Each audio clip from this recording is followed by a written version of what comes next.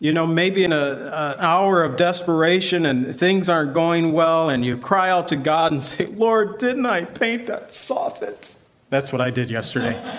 And I'm sore. But we can cry out and say, didn't I do this? Didn't I do that for you in the name of Jesus, And the Lord would say, well, John, why did you get up there and do that? And so, because I wanted to serve you. That's right. It wasn't about you, was it, John? No, it was about you. You're looking too far for that need to have inside. You're on a big merry-go-round, and it's taking you for a ride. You've got to let go and let God.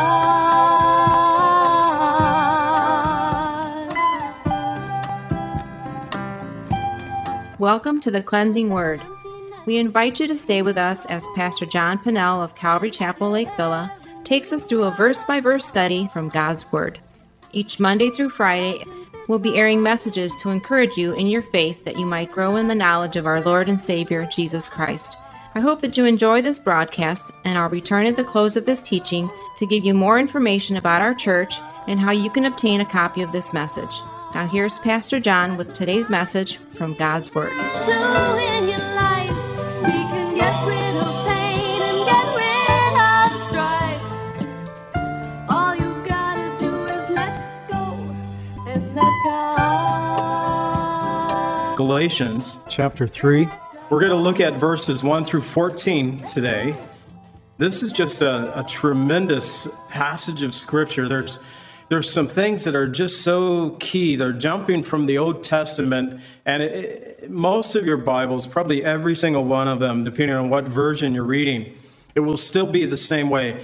You'll see passages in the first 14 verses, like in verse 6, verse 8, verse 11, and also in verse 12 and verse 13, that are in italics.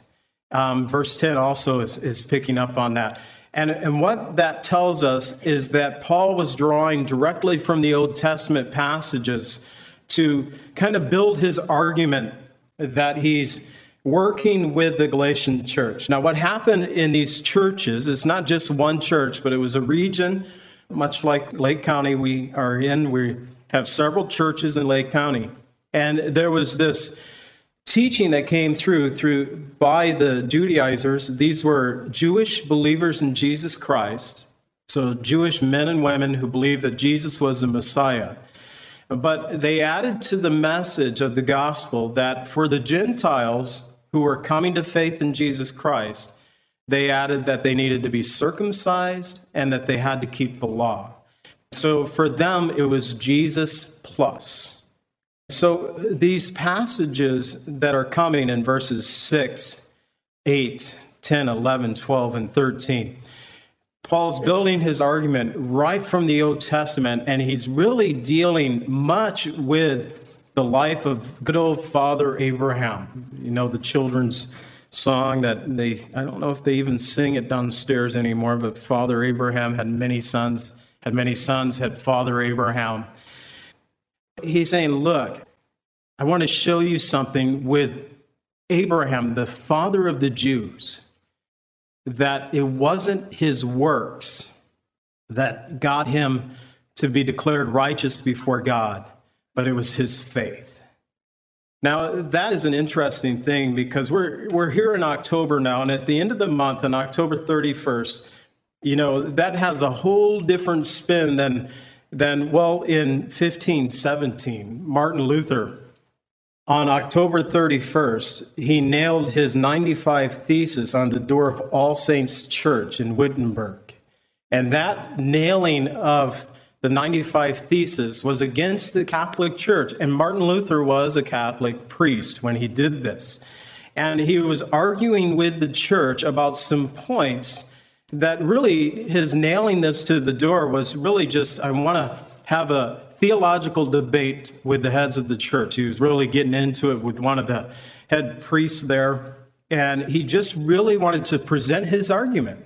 Now, he had spent from 1510 to 1520 a teaching series, and he was just kind of going around in a circuit, but he was teaching from the book of Psalms, and I find this very interesting, from the book of Hebrews, Romans, and Galatians. Because in Hebrews, Romans, and Galatians, in our passage today, we find in verse 11 that it says in all three of those New Testament books, they're quoting from Habakkuk, the just shall live by faith. And as Martin Luther was working through these doctrines of Scripture, he saw what the Catholic Church was teaching. And this is what they were teaching during their day, that faith in Jesus Christ plus charity and good works will get you to heaven. So they were doing similarly the very same thing that the Judaizers was doing in Galatians, saying Jesus Christ plus circumcision and keeping of the law will get you to heaven. Catholic Church in the 1500s, Jesus Christ plus charity and good works will get you to heaven. But they were adding to the gospel of Jesus Christ and so much more than that he nailed his thesis to the church door. Now, we would think if we ever came to our church and saw this big, 95 thesis hanging on the door, we think, what in the world is this? In Martin Luther's day, that was the community bulletin board. So it wasn't unusual to have things nailed to the church door. But what he nailed on that church door, the end result that he was excommunicated by the Pope, and he was condemned as an outlaw by the emperor. And he was on the run. It sparked the Reformation. And here's some of the things that Martin Luther wrote after that time. But here's a quote. He says, "This one and firm rock, which is called the doctrine of justification, is the chief article of the whole Christian doctrine, which comprehends the understanding of all godliness."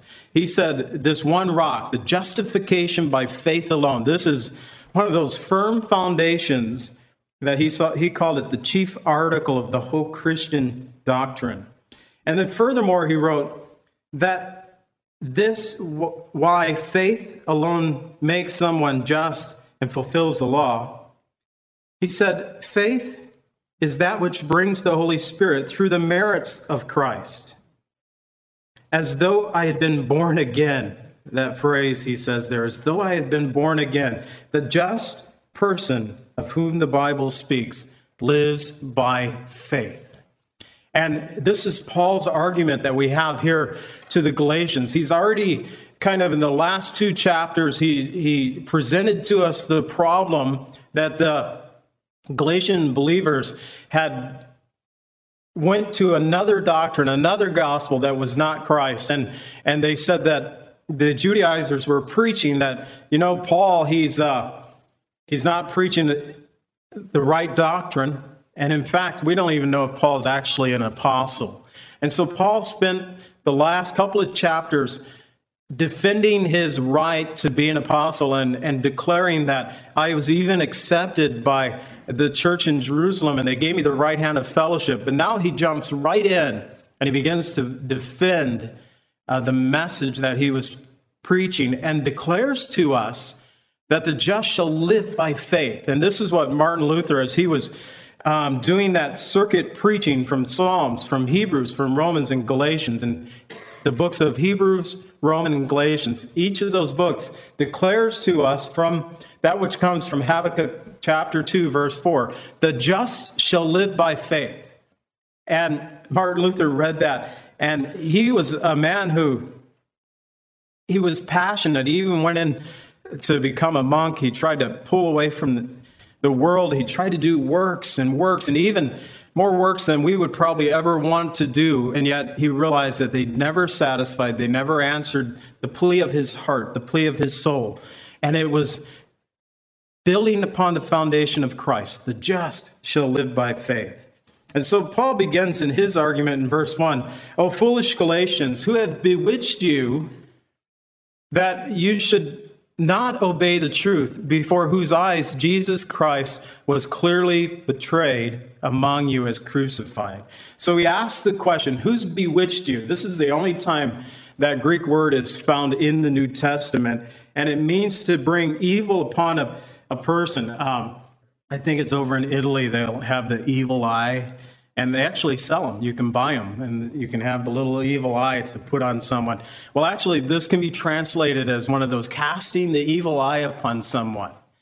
But he says, who has bewitched you that you should not obey the truth, before whose eyes Jesus Christ was clearly betrayed among you as crucified? See, the idea, we just received communion just several minutes ago, but the idea of Jesus' work on the cross being all sufficient to cleanse us of our sin. Jesus Christ is all that we need and nothing more.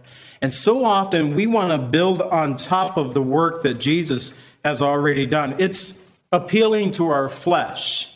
We did the ShareFest thing with all the churches in our community yesterday. As I said earlier at the beginning of the service, we worked on 178 homes and did a bunch of other things. I mean, the statistics, the numbers will be there. It'll probably be bigger this year than it was the year before. And we're always building kind of on this success. And that can really appeal to people's flesh. Look what we did for Christ. Sometimes they forget that for Christ part.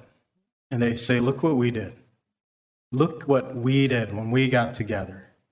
And if we leave the Christ out of it, we're in danger of being bewitched in a very similar way, because we're taking the focus of why we're doing the things we do, why we live the way we live, because the just shall live by faith, because Christ went to the cross and he was crucified for our sins. And I pray that that has been clearly betrayed here too, that has been preached thoroughly here at this church. And I pray that I preach it even more so in the future, that Christ died and he is our answer. He says, this only I want to learn from you. Did you receive the Spirit by the works of the law or by the hearing of faith? Now, I said that the ShareFest thing, that works of doing good works to people, that can be appealing to us because it feels like we're doing something, and there could be, maybe in an hour of desperation and things aren't going well, and you cry out to God and say, Lord, didn't I paint that soffit? That's what I did yesterday, and I'm sore.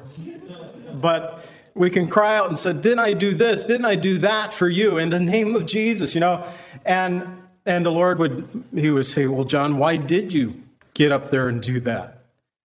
And so, because I wanted to serve you. That's right. It wasn't about you, was it, John? No, it was about you. Sometimes at work things, it's just, the internet can be a very dangerous place, but I have fun on the internet, especially prepping for messages. And so I asked the question, many ways to heaven. I wanted to see what popped up, because we're talking about works to heaven. And quite often, Lily had this conversation with one of her coworkers on Thursday, and she spent quite a bit of time with her. And this theme of good works was just coming from the coworker. And Lily was saying, yeah, but you need the blood of Jesus Christ to cleanse you from all sin. So I Googled are there many ways to heaven? And this is the first thing that came up. It was sufficient. I really liked the response because it gives us the response of the world, not from the church, but the response of the world. And there was this April who asked the question herself, how many ways are there to heaven? And someone answered. His name was Dr. John L., somewhat anonymous. So Dr. John, not Dr. Phil, but Dr. John, gave the answer. Of all the answers that came in, she goes, I like this one the best. This is what John had to say. Although I am not a believer, I think there is only one way to heaven, and that is good works. I do not think that belief in Jesus or conversion are prerequisites to go into heaven. I think anybody who practices good works and love regardless of religion, including the atheists and the agnostics. Now, the difference between the atheist and the agnostics. An atheist says that there is no God. The agnostic says God can't be known. If there is a God, you can't know him anyways. Even the atheists and agnostics can get to heaven. That is, if heaven really exists. Excluded would be those who hurt others in the name of religion. That was John's answer, and April said, I like that one the best. But what was the key there? Good works. What can I do? And the work has already been done through Jesus Christ. And it's a sad thing. We're being bewitched It's this work of the Holy Spirit. In verse 2, did you receive the Spirit by the works of the law or by the hearing of faith? So Paul asked the churches in Galatians, how did you get the gift of the Holy Spirit in your life? Was it by the things that you did, or is it by believing in Jesus Christ? Now, the answer is it's by believing in Jesus. God didn't give the Spirit to them because of the things that they had done. God gave the Spirit because of everything that Jesus had done for them and their faith in Jesus Christ. In John 6:63, the Lord Jesus said about the Spirit, it is the Spirit who gives life. The flesh profits nothing. The words that I speak to you are spirit, and they are life. It's the Spirit that gives life.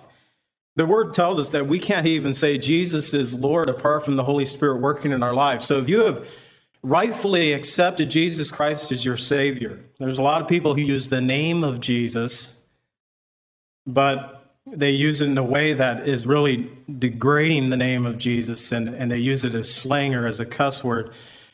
But when he says you can't even say Jesus is Lord, what he's saying is profession of faith in Jesus Christ, that Jesus Christ is truly the Messiah. You can't do that apart from the Holy Spirit's work in your life. So the Spirit comes to us because of the hearing of faith. In verse 3, it says, are you so foolish, having begun in the Spirit, are you now being made perfect by the flesh? Have you suffered so many things in vain, if indeed it was in vain? So he asks the question again, are you so foolish, having begun in the Spirit, now you're going to try to make it perfect by the flesh, by the things you do, and negating everything that Christ has done for you? And then he talks about this things that they had suffered, and I just kind of did a little preview of that first missionary journey that Paul and Barnabas was on during that time when they first brought the gospel of Jesus Christ to the churches in Galatia. There in Antioch, it tells us, as they came into Antioch of Pisidia, that many of the Jews believed in Jesus and the Gentiles believed in Jesus, and God's word spread throughout all the region until there was this embarrassment that took place from the non-believing Jews and the prominent women and chief men of the city, that they raised up a persecution against Paul and Barnabas, and they were expelled from the region. Paul and Barnabas went preaching the gospel in this area of Antioch, and this is in the region of the churches of Galatia, and God's word was received so greatly by the Gentiles that they got expelled. We can't have you guys here. You're messing us up around here. Now in Iconium, it was the next place they went, and it tells us a great multitude of Jews and Greeks believed. And this is all found in the book of Acts. The last story was in Acts 13. This one's in Acts 14. But a great multitude of Jews and Greeks believed. And it was the unbelieving Jews and the Gentiles that poisoned the mind of their brethren. So Paul and Barnabas stayed for a long time, and they were able to speak boldly in the name of the Lord. And God was giving them many signs and miracles among them, granting signs and wonders to be done by their hands. And the city was divided. And again, Paul and Barnabas, this violent attempt came against them. And they fled to Lystra and Derbe. In Lystra, Paul was preaching. He saw a man who was crippled from birth. And he saw that this man, as Paul was preaching, he was looking intently. He had faith to be healed. And Paul just stopped the message and said, stand up right now. And the man stood, leaped, and jumped. Well, it caused quite a stir in that town, and they declared that Barnabas was Zeus and that Paul was Mercury or Hermes, and they wanted to worship them. And they got the fatted cow out. They were ready to declare them as gods and worship them. And when Paul and Barnabas said, hey, we are men just like you, and we came here to tell you to worship the living God. Well, then they took Paul out and they stoned him. Now, I believe that he was stoned to death there. The scripture closes out that the believing brothers and sisters came around him, and then Paul got up and went back into the city, and then the next day left and went to the area of Derbe. But I believe he actually was stoned to death at that time, and scripture doesn't say that he was. It just says that he was stoned, that the brothers came around him. But there is a passage in the epistles where Paul talks about a man who went to the third heaven. He never used his name, but it is believed that Paul was telling his story when he died, went to heaven, and then came back to finish the work that the Lord had given him to do. But it was a difficult journey for Paul and Barnabas. And it wasn't just Paul and Barnabas. The church was suffering in this area. And he said, have you suffered so many things in vain? If indeed it was in vain. It wasn't in vain. Paul was arguing for them. In verse 5, he says, therefore, he who supplies the Spirit to you works miracles among you. Does he do it by the works of the law or by the hearing of faith? Again, he asked that question. It's really meant to be a rhetorical question because the answer is it's by faith. He's building this argument. It's by faith. It's by faith. It's not by works. The world wants to teach us that it's by our works. It's by our good works that we are the ones who will get ourselves to heaven. And the word teaches us that there's nothing good in us. And that the only way to the Lord, the only way to paradise, the only way to heaven is through faith in Jesus Christ and the work that he did on the cross. And so therefore, he who supplies the Spirit to you works miracles among you. Does he do it by the works of the law or by the hearing of faith? I have seen the Lord do some marvelous things in my life. No, I've never prayed over someone who died and saw them raised from the dead. Now, I have prayed for people who have died immediately and asked that the Lord would raise them. I just got to test it, Lord, do I have this much faith? I don't know. But I've been in those situations and I've prayed a prayer like that. I've never seen a resurrection. I've never seen a crippled from birth and said to them, rise, stand on your feet. But I have seen the Lord do some amazing things. But I think about some of those events. I think about when I've seen the Lord move strong through his Spirit in my life. It seems like quite often they've been the most undeserving times of my life, where it's like, Lord, why do you even bother messing with me? Because I didn't do anything. I think that's why the Lord chooses to do it in those hours, to just prove to us that, you know what, this ain't you, John. It's all me. I just used your mouth and made it go like that for a little while. But it's all me. Jesus Christ has paid the price of our sin. He's done it all. The blessing of Abraham. What blessing?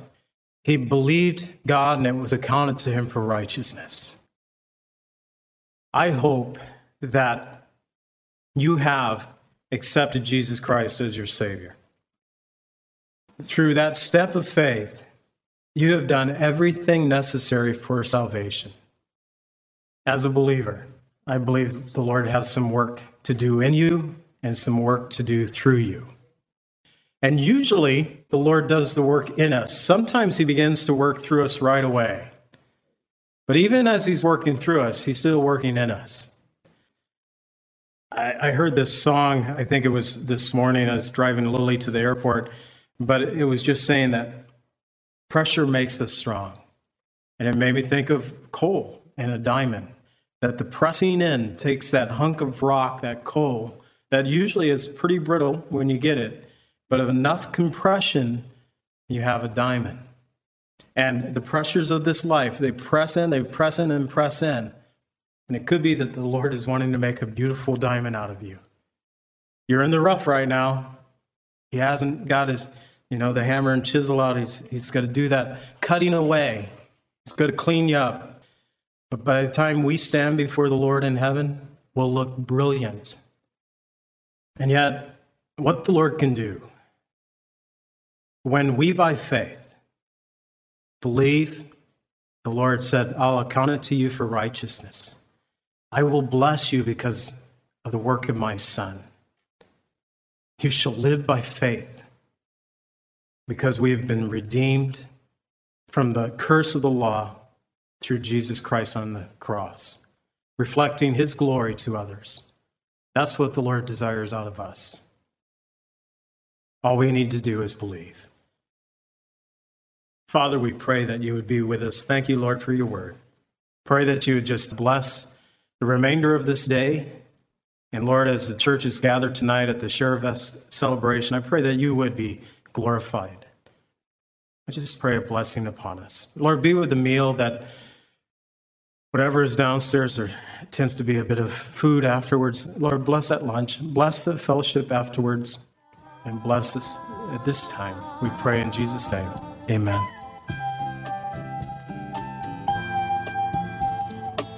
Calvary Chapel is a fellowship of believers in the Lordship of Jesus Christ.